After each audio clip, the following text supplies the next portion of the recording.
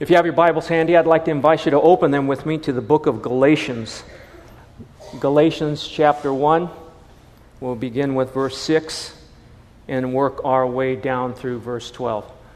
Galatians chapter 1, beginning with verse 6, and work our way down through verse 12. But before I do that, just a little bit of background information. Let me ask you this question. What is the single most important message that you have in your possession as a born-again Christian? You ever think about that?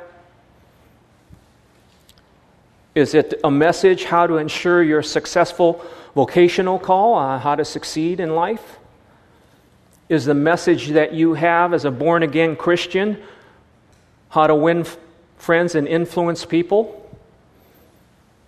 Is it how to make prudent financial investments, how to enhance your Roth IRA here on earth? You know, all of those things are good, but when it gets down to the bottom line, the most important message that you will ever give to anybody you know is the gospel. As a matter of fact, the Great Commission in Matthew 28:19, Jesus said to them before his ascension, Go, therefore, and make disciples of all nations, right? And the way that's constructed, that from our commander-in-chief in Matthew 28:19, it's having gone. The assumption as you as an ambassador of Christ and you as a born-again Christian having gone, the assumption is, go, soldier, deploy. What are you waiting for? Make disciples of all nations, baptizing them in the name, singular, of the Father, the Son, and the Holy Spirit, and teaching them to obey whatsoever I have commanded you, and lo, I am with you even to the very end of the age. That's our message. Matthew 16:26 says this, what will it profit a man to gain the whole world, yet forfeit his soul? What can a man give in exchange for his soul? I read just the other day about Bill Gates not Bill Gates, but Steve Jobs of Apple. His net worth was $7 billion, and he died of cancer. I think it was pancreatic cancer. All the money in the world that you have and that you've amassed means nothing if you don't have Jesus Christ. That's your message. That's my message, Reverence Bible Church family. When I have the privilege of officiating funerals and presiding over funerals, one go-to verse, kind of like my bread and butter verse when I do funerals, is Ecclesiastes 7:2.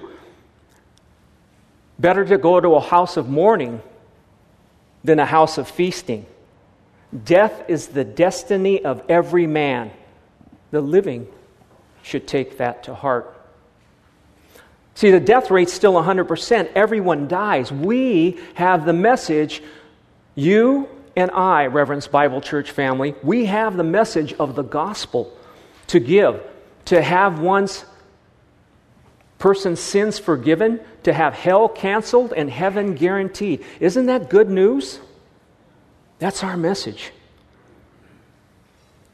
We see death all around us. I mean, we see 22 die in a mass shooting in a crowded Walmart in El Paso, Texas. 22 dead. How much do you think that they were thinking about that being their last day? 9 die in a shooting in Dayton, Ohio. Where are they now? I don't know. The point is the gospel. We need to get the gospel out. LA County Sheriff's deputy gets gunned down by waiting for his food in a fast food restaurant. Just cut down. Or something as tragic or unexpected as a professional baseball player dying in his sleep before a game against the Texas Rangers. Reverence Bible Church family, it's my hope and my prayer that the study of God's Word today would cause you to redouble your efforts in proclaiming the gospel and adhering to Matthew 28:19. Go, therefore, and make disciples. And you know me, RBC family. You know me. I'm not a stick in the mud. Let's have fun, right? Let's go to a Dodger game. Let's go to an Angel game. Let's go to a Ram game, Charger game, whatever you want to do. Let's go to the beach. Let's go to the theaters. Let's have fun because you know what?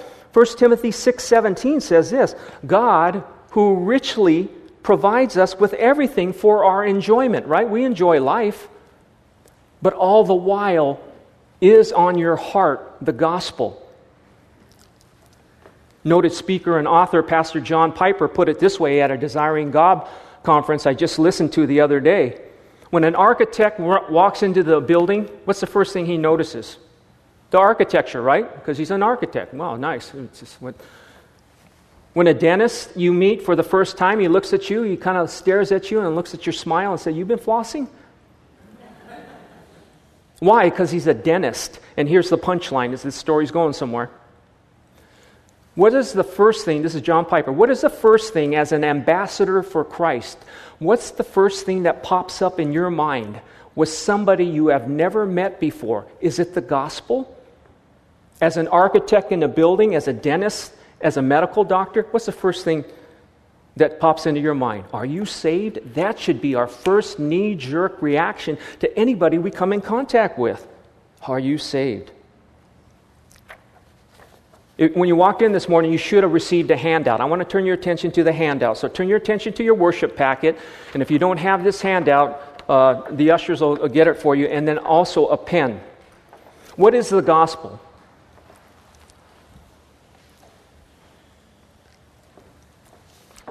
And what I like to do is turn your attention to the back of the handout, RBC family, the back of the handout.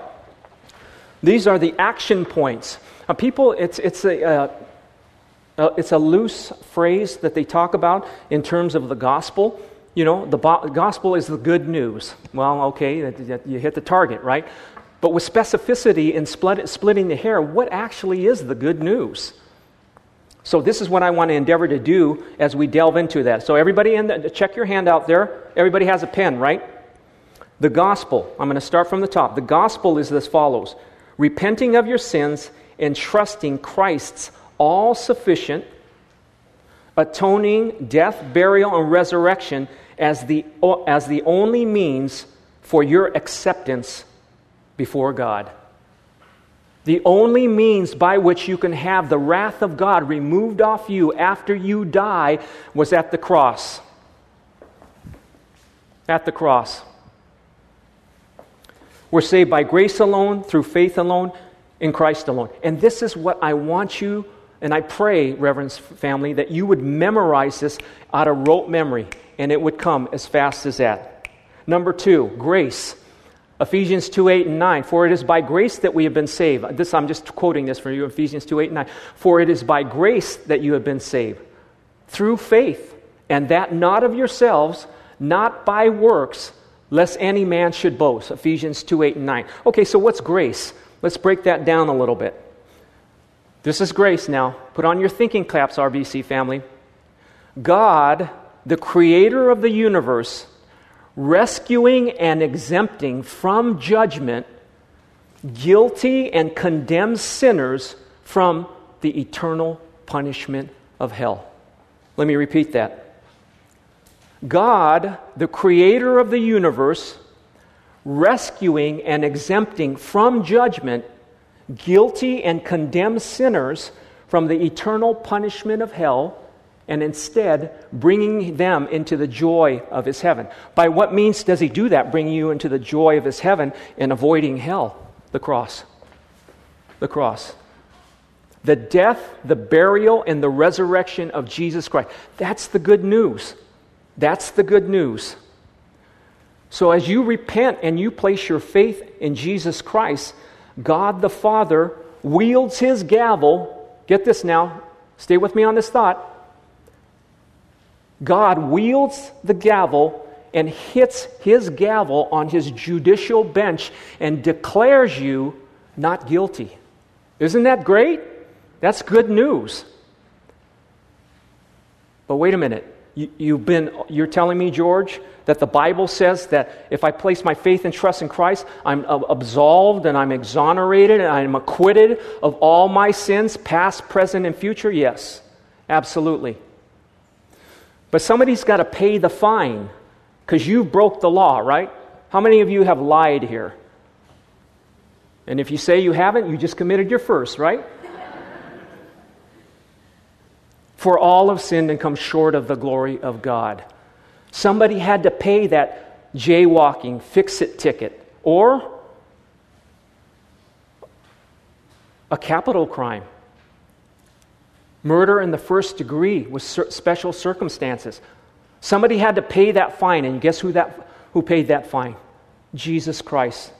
Because Jesus Christ was God, is God, He takes who He is, the perfect life, and imputes that. And I don't know why theologians, they use these big words, and I got to go look them up, and then it says some other big word, and you got to look that up. Imputation just means deposit. That's all that means. This is just a financial term. Jesus Christ imputes His righteousness, that pays your fine. Did you catch that? Somebody had to pay the fine. You don't just get off the hook. Jesus Christ pays that fine. So it's my hope and my prayer that when you guys go out to the public square, you go to, I don't know, Kaleidoscope, Irvine Spectrum, 3rd Street Promenade in Santa Monica. You go to campus at UCLA Westwood, and I said that for your benefit, Doc. When you go out into the public square, maybe you said, George, I can't get involved. I can't engage every time in a Billy Graham evangelistic crusade. Well, you know what I do? Janice, my wife Janice, and I, we stockpile Bible tracts. We stockpile Bible tracts and a business card. Or you can grab a CD from Pastor Kevin, Solid Bible Teaching. And wherever you are, you just go like this and you go, here's some reading material. If you have any questions, you know how to get a hold of me. Have a good day, sir.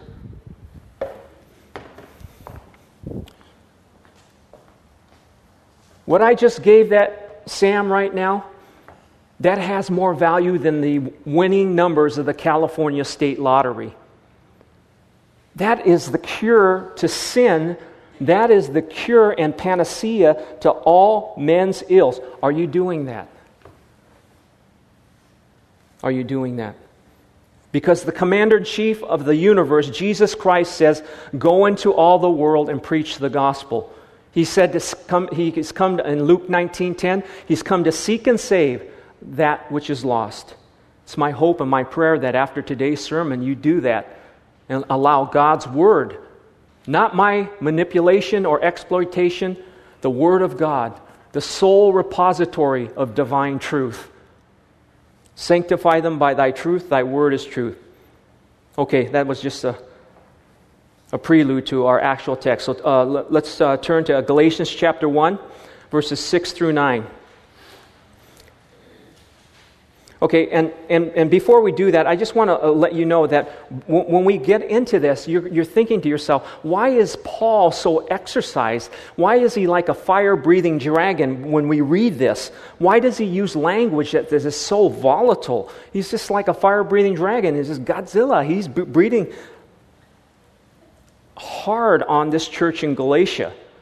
Why such the emergency? Why we got to roll code 3 on this? Red lights and siren. Why can't we tone it down?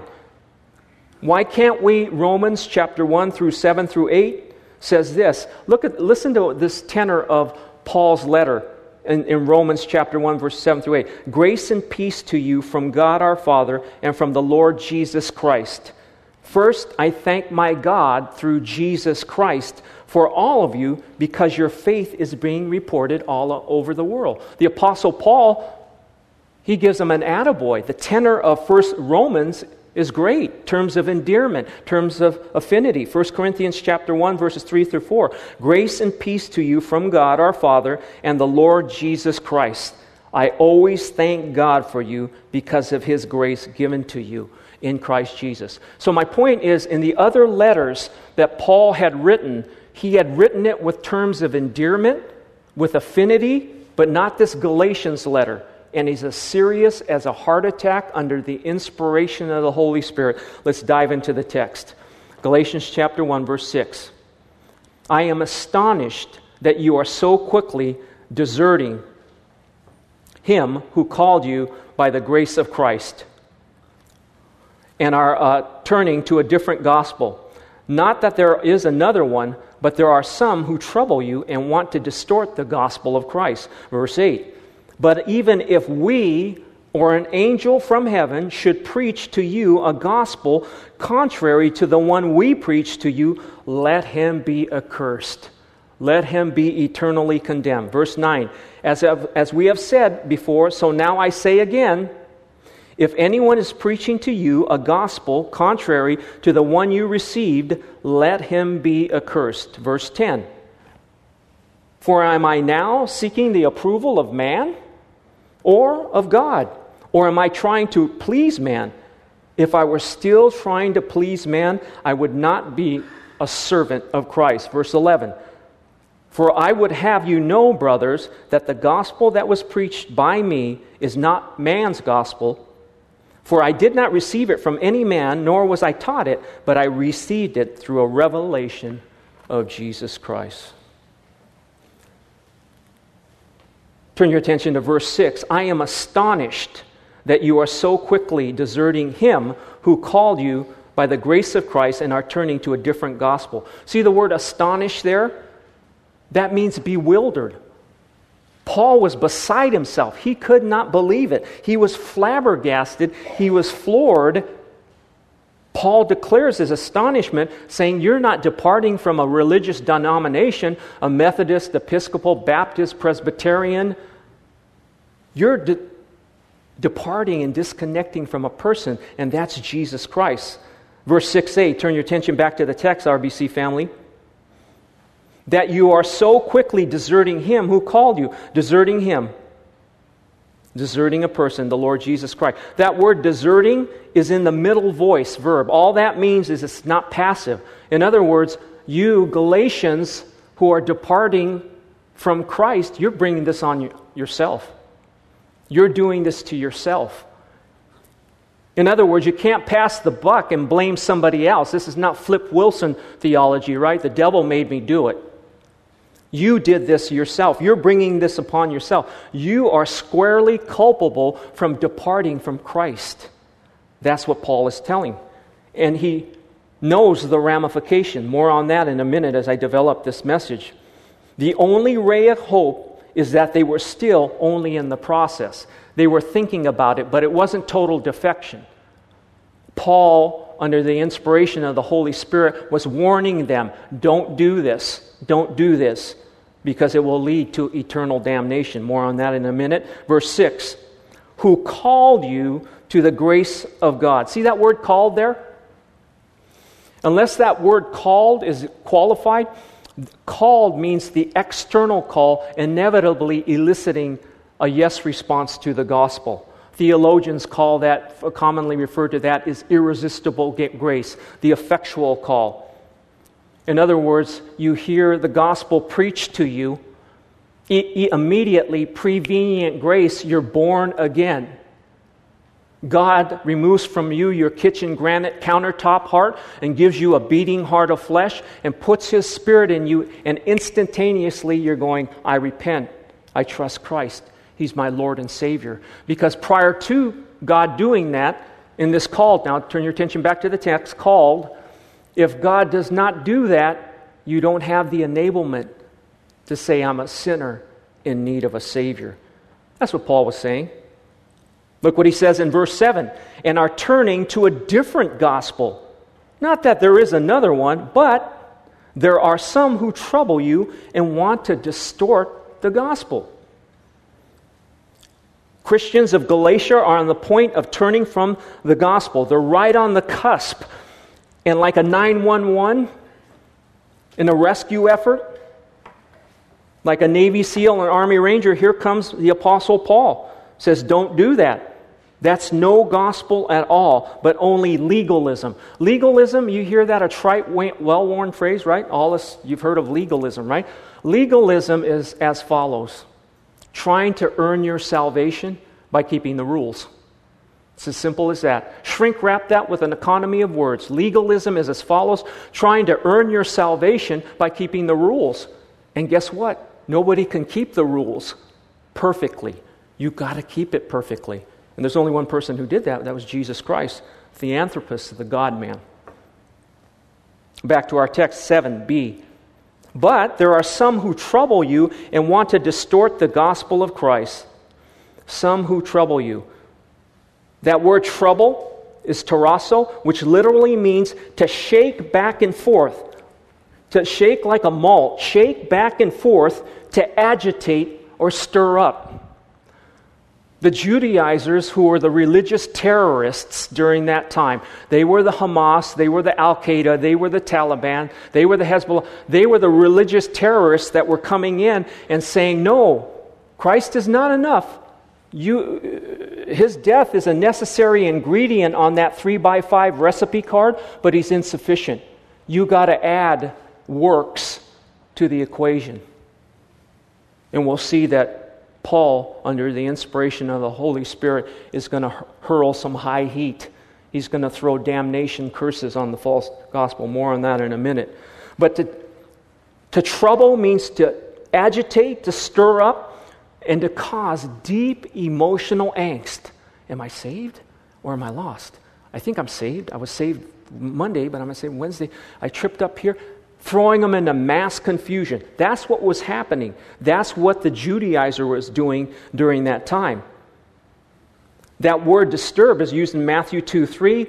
It is a word used here of Herod when he heard the birth of Jesus. Matthew 14:26 of the disciples when they saw Jesus walking on the water. Luke chapter 1 verse 12. Zacharias when he saw the angel of the Lord was shaken to the core of his being.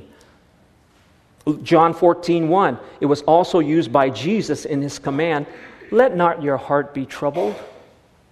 Right? Trust in God, trust also in me. Paul objects to two aspects of the conduct of these teachers. They were perverting the gospel, number one, and they were troubling the church. Paul, as the shepherd and as the pastor of them, was trying to protect them from these religious terrorists. He says, don't blend, don't mix, nor homogenize works plus Christ. That's spiritual anthrax. That's lethal in trace amounts. Noted theologian and author John R.W. Stott put it this way, to tamper with the gospel is to trouble the church. Indeed, the church's greatest troublemakers now, as they are now, then and now, are not those outside who oppose and ridicule and persecute our church, those people outside these doors, but those inside who try to change the gospel. Not from those without, but from those within. Trying to blend and homogenize works plus Christ. Conversely, the only way, this is R.W. Stott again, conversely, the only way to be a good churchman is to be a good gospel man. I hope that we're all that. Salvation by grace alone, through faith alone, in Christ alone, a good gospel man. The best way to serve the church is to believe and to preach the true gospel. That's our raison d'etre. Turn your attention back to the text right there. Distort there, are you with me? Verse 7, distort carries the idea of turning something into its opposite, reversing it, and thereby perverting it. Did you catch that? Let me slow down a little bit. To distort something means to turn something totally opposite of what it's made out of. So when you add salt, pepper, oregano of works in that recipe card, that becomes poison, and it's lethal in trace amounts. Oh, come on, George, that's alarmist rhetoric. No, it's right there in the text. I'm reading the text. And like good Bereans, please go home and search the scriptures to see whether I'm saying is true and search it for yourself. But distort means that if you add works, it turns into poison. You completely reverse it. The least bit, get this now, one writer put it this way, I love it. The least bit of law that is added to the gospel of Christ equals hell. The least bit of law that is added to the death of Christ equals poison.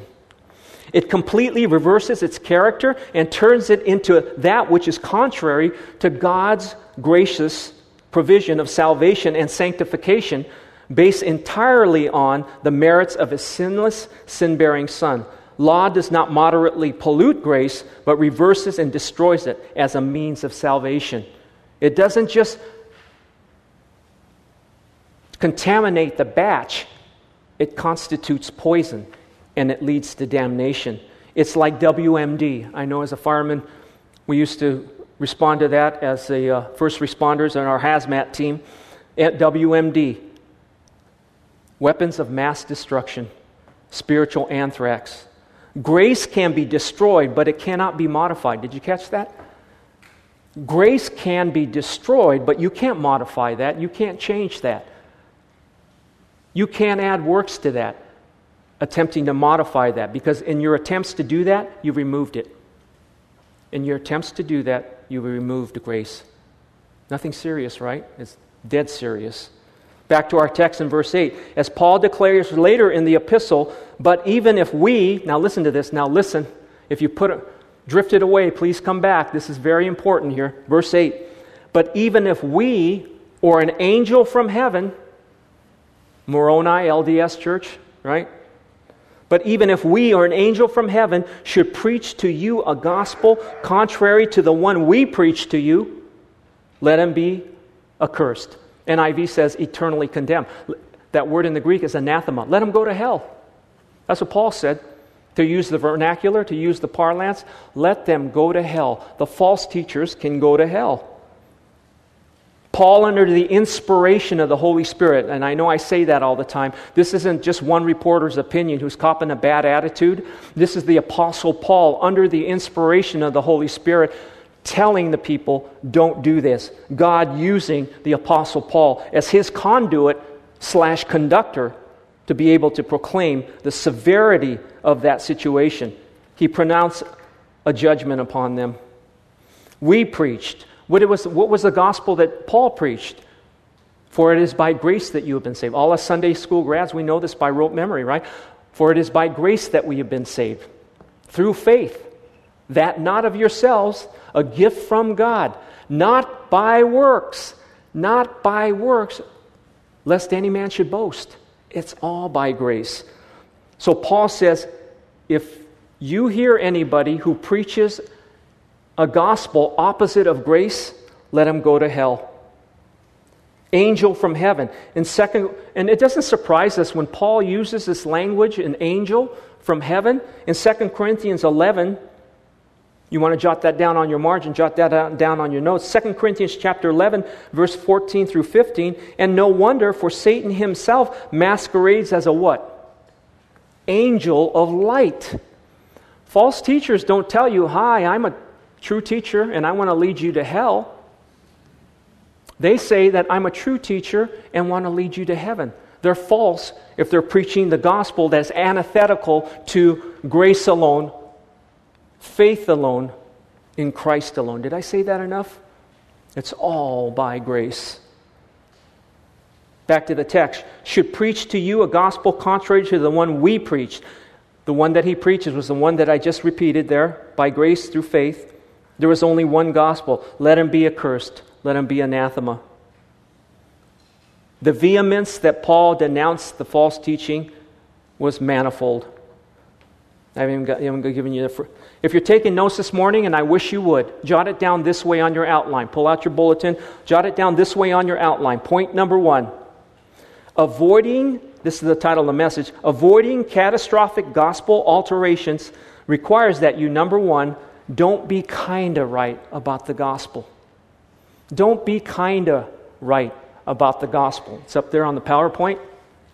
Don't be kinda right about the gospel. Keep your finger here and turn from Galatians chapter 1 through 6 and turn over to Galatians chapter 5 verse 2. Up over 4 chapters. Galatians chapter 5 verse 2. If you turn there with me. You may be asking yourself, why does it matter, George? I mean, just relax. Breathe through your nose. Why is this so serious? It's a big deal because of what we're about to read right now. Works plus Christ's all-sufficient death equals poison, equals hell. Verse 1. Are you there? Galatians chapter 5, verse 1. For freedom Christ has set us free. Stand firm, therefore, and do not submit again to a yoke of slavery. Don't let anybody straitjacket you back into the bondage of legalism, rules keeping. Don't let anyone do that. Verse 2, look, this is Paul now. Listen up, attention. Mark my words. I, Paul, say to you that if you accept circumcision, Christ will be of no advantage to you. Verse 3, I testify again to every man who accepts circumcision that he is obligated to keep the whole law. You are what? Severed from Christ. You are severed from Christ. And you who would be justified by the law, you have fallen from grace. Let's pause right there. He's saying that there's nothing wrong with circumcision, unless ladies, you think this is gender specific, the circumcision, it's not. What the legalists were trying to do was not only keeping the Decalogue, the 12 commandments, they tagged on 612, 14 and some change of man-made laws. So it became so diluted. But the one where you were definitely part of the Deeper Life Club is if you were circumcised. If you were circumcised, then you were in. That's heresy. And that's what he says. So what Paul is saying now, stay with me on this thought. If you allow yourselves to be circumcised, in other words, if you're allowing yourselves to be saved by works, Christ will be of no value to you at all. Christ's death on the cross will be rendered null and void if you wrap your arms around a works-based righteousness. If you believe that there's something that you can add to that. Verse 3, turn your attention back there, 5:3. I testify again to every man who accepts or receives circumcision that he's obligated to obey the whole law. In other words, now God pushes you in a category where you have to obey the law perfectly. And the repercussive effect of that is hell. So not only do we not want to teach works plus grace and totally eliminate that, we want that to marinate in our soul. Christ is enough. Christ is enough. So let's not go down that road. And what they were trying to do, the Judaizers were saying, God, you got to accept me now. Look, I'm taking AP and honors courses. I'm being circumcised. No, you're in already because of what Christ has done. Because of what Christ has done. And we in the 21st century, in our pride, we want to compare resumes, right? We want to compare all the good things that we've done. We want to compare our report card at home and say, well, I'm better than the other person. No, you might be better than the other person, but you're not better than Jesus Christ, who was God in a body. You can't improve on that. Back to our text, look at verse 10, Galatians chapter 1, verse 10. For am I now seeking the approval of man or of God? Or am I trying to please man? For I was still trying to please man, I would not be a servant of Christ. One of the primary objectives of the religious teachers, the false teachers of that time, the Judaizers, is that they were trying to undermine the authority of the Apostle Paul. Stay with me on this thought. They said, he wasn't with us. He wasn't one of the original apostles. He didn't physically walk with Jesus, right? They're trying to place a seed of doubt in the hearts of the church in Galatia to germinate and say, yeah, you know what? You're kind of right. What makes your gospel right, Paul? Paul comes to his own defense in regards to that. They were trying to spread the idea that Paul was not a legitimate apostle, self-appointed. They accused him of putting aside the Mosaic ceremonies and standards. In other words, the Judaizers were saying, Paul, you're a false apostle because you're trying to make it easy believism. Slope agape. Name it, claim it, blab and grab. That you can get in by not doing it. Paul, you're a heretic. Paul says, no, I'm not a glad-handing yes man. I don't do any of that. A glad-handing yes man is a weak man who always agrees with the majority. Whatever the majority does, I'm going to go with them because I'm afraid that they won't like me. And I want them to like me. No, he didn't say that. There was a solid refutation there. Verse 10, for am I now seeking the approval of men or of God? If you look at the other corpus of Paul's letters, you talk about somebody who graduated magna cum laude from Hebrew U. That was the Apostle Paul. Circumcised the eighth day from the tribe of Benjamin, a Pharisee of Pharisees. I can run circles around you if you want bragging rights to go to heaven after you die. But he said, I consider that rubbish. I consider that excrement. I consider that scubalon in terms of the sufficiency of Christ's death, burial, and resurrection. This is Paul. So if you want to go toe-to-toe on resumes, Paul says, suit up. I'll run circles around you guys. But he said, no, I consider that rubbish. He wasn't a glad-handing yes man. Am I now trying to seek the approval of men? And he was referring to the days when he did seek to please his fellow Jews. That's what Paul used to do. Before his Damascus Road conversion, he was trying to do that. How many hash marks can you amass in your prophet? This Paul. How many hash marks can you amass in the prophet column? 1, 2, 3, 4, 5. 1, 2, 3, 4, 5. To tip the scales in your favor to somehow go to heaven after you die. Paul says, I used to be like that. I wanted to graduate magna cum laude. I wanted to be a valedictorian. And I ran circles around you. But it wasn't good enough. Because on the Damascus Road, he came to the realization, Lord, Lord, why do you persecute me? Instantaneously, the Apostle Paul knew that all his bragging rights were filthy rags in the sight of God. Filthy rags. And that's the most grotesque rags you can think of. Look that up. Look that up in your own time. If I were still trying, the verse that we're reading here, if I were still trying to please man, I would not be a servant, a bondservant of Jesus Christ. Paul surrendered his life entirely on the lordship of Jesus Christ. He was betting the farm. He was betting lock, stock, and trade that he could have hell canceled and heaven guaranteed by virtue of faith in Christ. And in the corpus of Paul's writings, that's what he was. He was the apostle to the Gentiles. See, and he was trying to reason with them, Paul says, people pleasers are not usually martyrs. Their desires to escape ridicule. Galatians chapter 6, verse 17. Paul says, I'm not a glad-handing yes man. Listen to this, Galatians 6, 17. For I bear on my body the brand marks of Jesus. I got whooped. 1 hair's breadth of my life. Do glad-handing yes men do that? False teachers?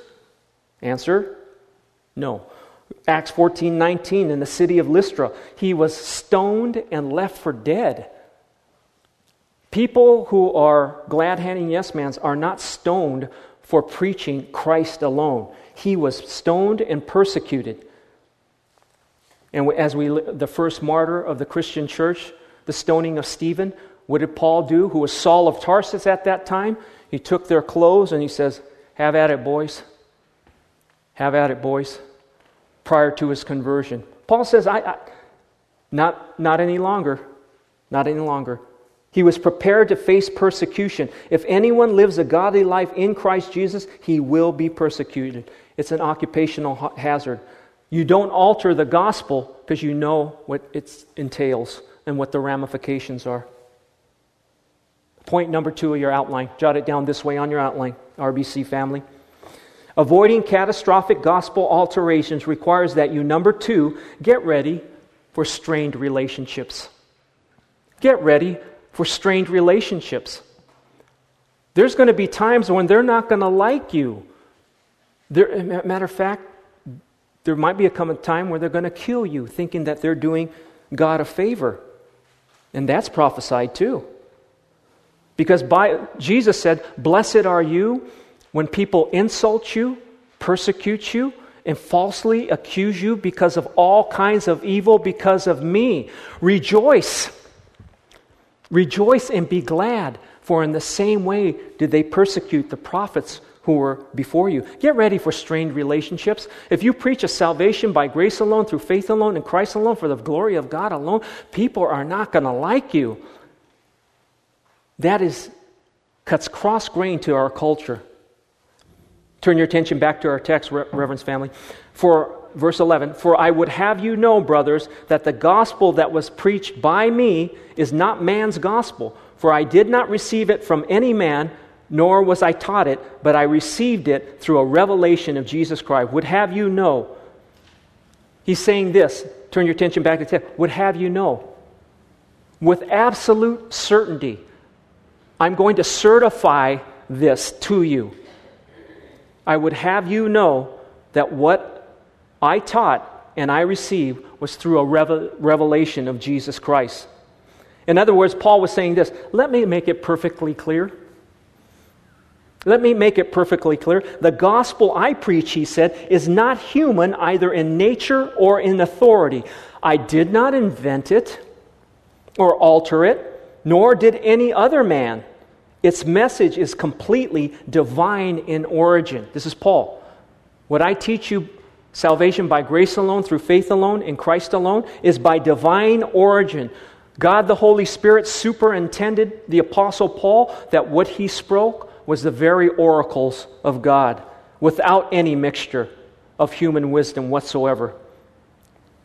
That the gospel that was preached by me, back to the text, is not man's gospel.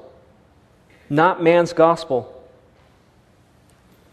It would have permeated all works righteousness, and that was what he was attempting to do. I didn't receive it by any man. And he was referring to his Damascus Road conversion. It was at that moment in time that the Apostle Paul was enabled to believe that he was a sinner in need of grace. And he flipped immediately from Saul of Tarsus to the Apostle Paul. But I received it through revelation of Jesus Christ. Jesus Christ is best understood as the object, that very revelation. Paul's Damascus Road conversion. It was not that he had no previous knowledge of God, right? We already got through telling on that in Philippians. The Apostle Paul knew all about Jesus. He knew about him didactically. This is prior to Paul's conversion.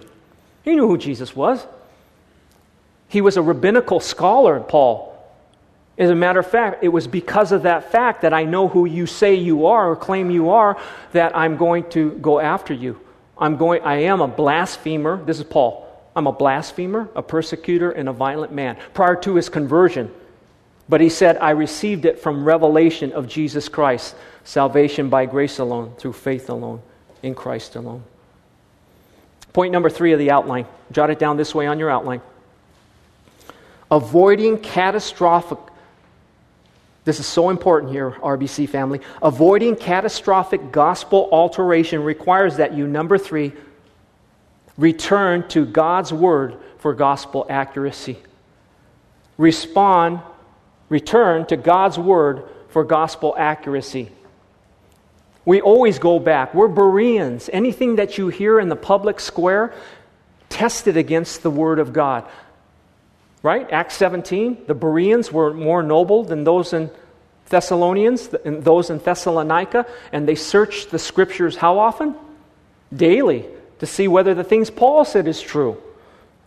Return to God's word for gospel accuracy. And why is that? To avoid catastrophic gospel alteration. Changing God's gospel. Changing God's gospel. This is, all Scripture is given by inspiration of God.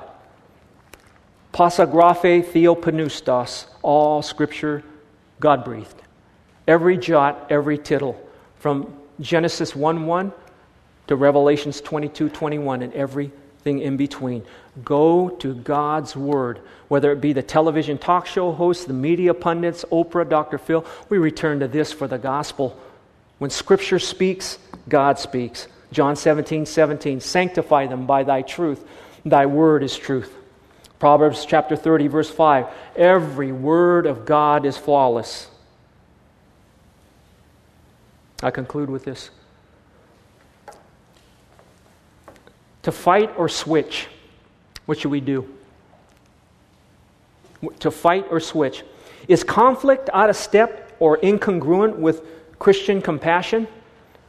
Is there a time when we need to do battle and link up arms Is there a time where we have to choose our battles and there's a hill we want to die on? I would say yes. When you were confronted with theological error, Paul would rather fight than switch. I think that was a commercial ditty when I was growing up. He would rather fight than switch. Without occasional fights, the battle for the truth would be what? Lost.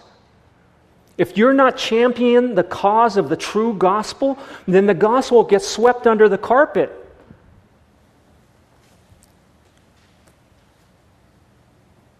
Just as without U.S. military protection and intervention guarding our U.S. borders and soil, we in the United States of America might lose our freedoms that we are so privileged to enjoy. We would be prisoners to foreign enemies if we didn't have military soldiers guarding our foreign soil. You know where I'm going with this story, don't you?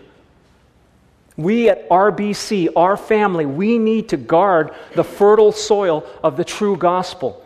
We can't let it be contaminated with the false doctrine of works, because works will totally render null and void the true gospel of Jesus Christ. We need to be the U.S. military. That's not Satan's playground, that's Satan's battleground, and we need to armor up.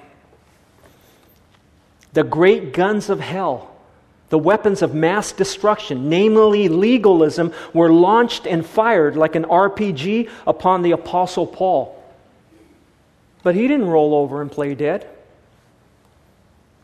Paul knew that passivism, sucking his thumb, having his baby blanket, would mean certain defeat of the true gospel. That's a hill that Paul died on. And that's a hill we should die on. Choose your battles carefully. The purity of the gospel is one of them. And that's my hope and my prayer for you and me. Paul began in chapter 1 of Galatians and rolled out his heavy artillery, his Tomahawk and Exocet cruise missiles, dismantling the lie of earning your salvation. He completely obliterated that, Paul, by the corpus of Paul's writing. Are you doing that? Am I doing that? Oh, I fall woefully short. But it's a track that we need to run on. It's a goal we need to seek, and not seek in their hands. Namely, salvation by grace alone, through faith alone, in Christ alone. Reverence Church family, let's choose our battles carefully. This is a hill that we must die on. It's my hope and my prayer that you would endeavor to redouble your efforts in proclaiming the gospel, the true gospel, salvation by grace through faith in Jesus Christ. You will do that, won't you? I hope that you do. Let's pray. Father, we thank you for your word. Oh, God.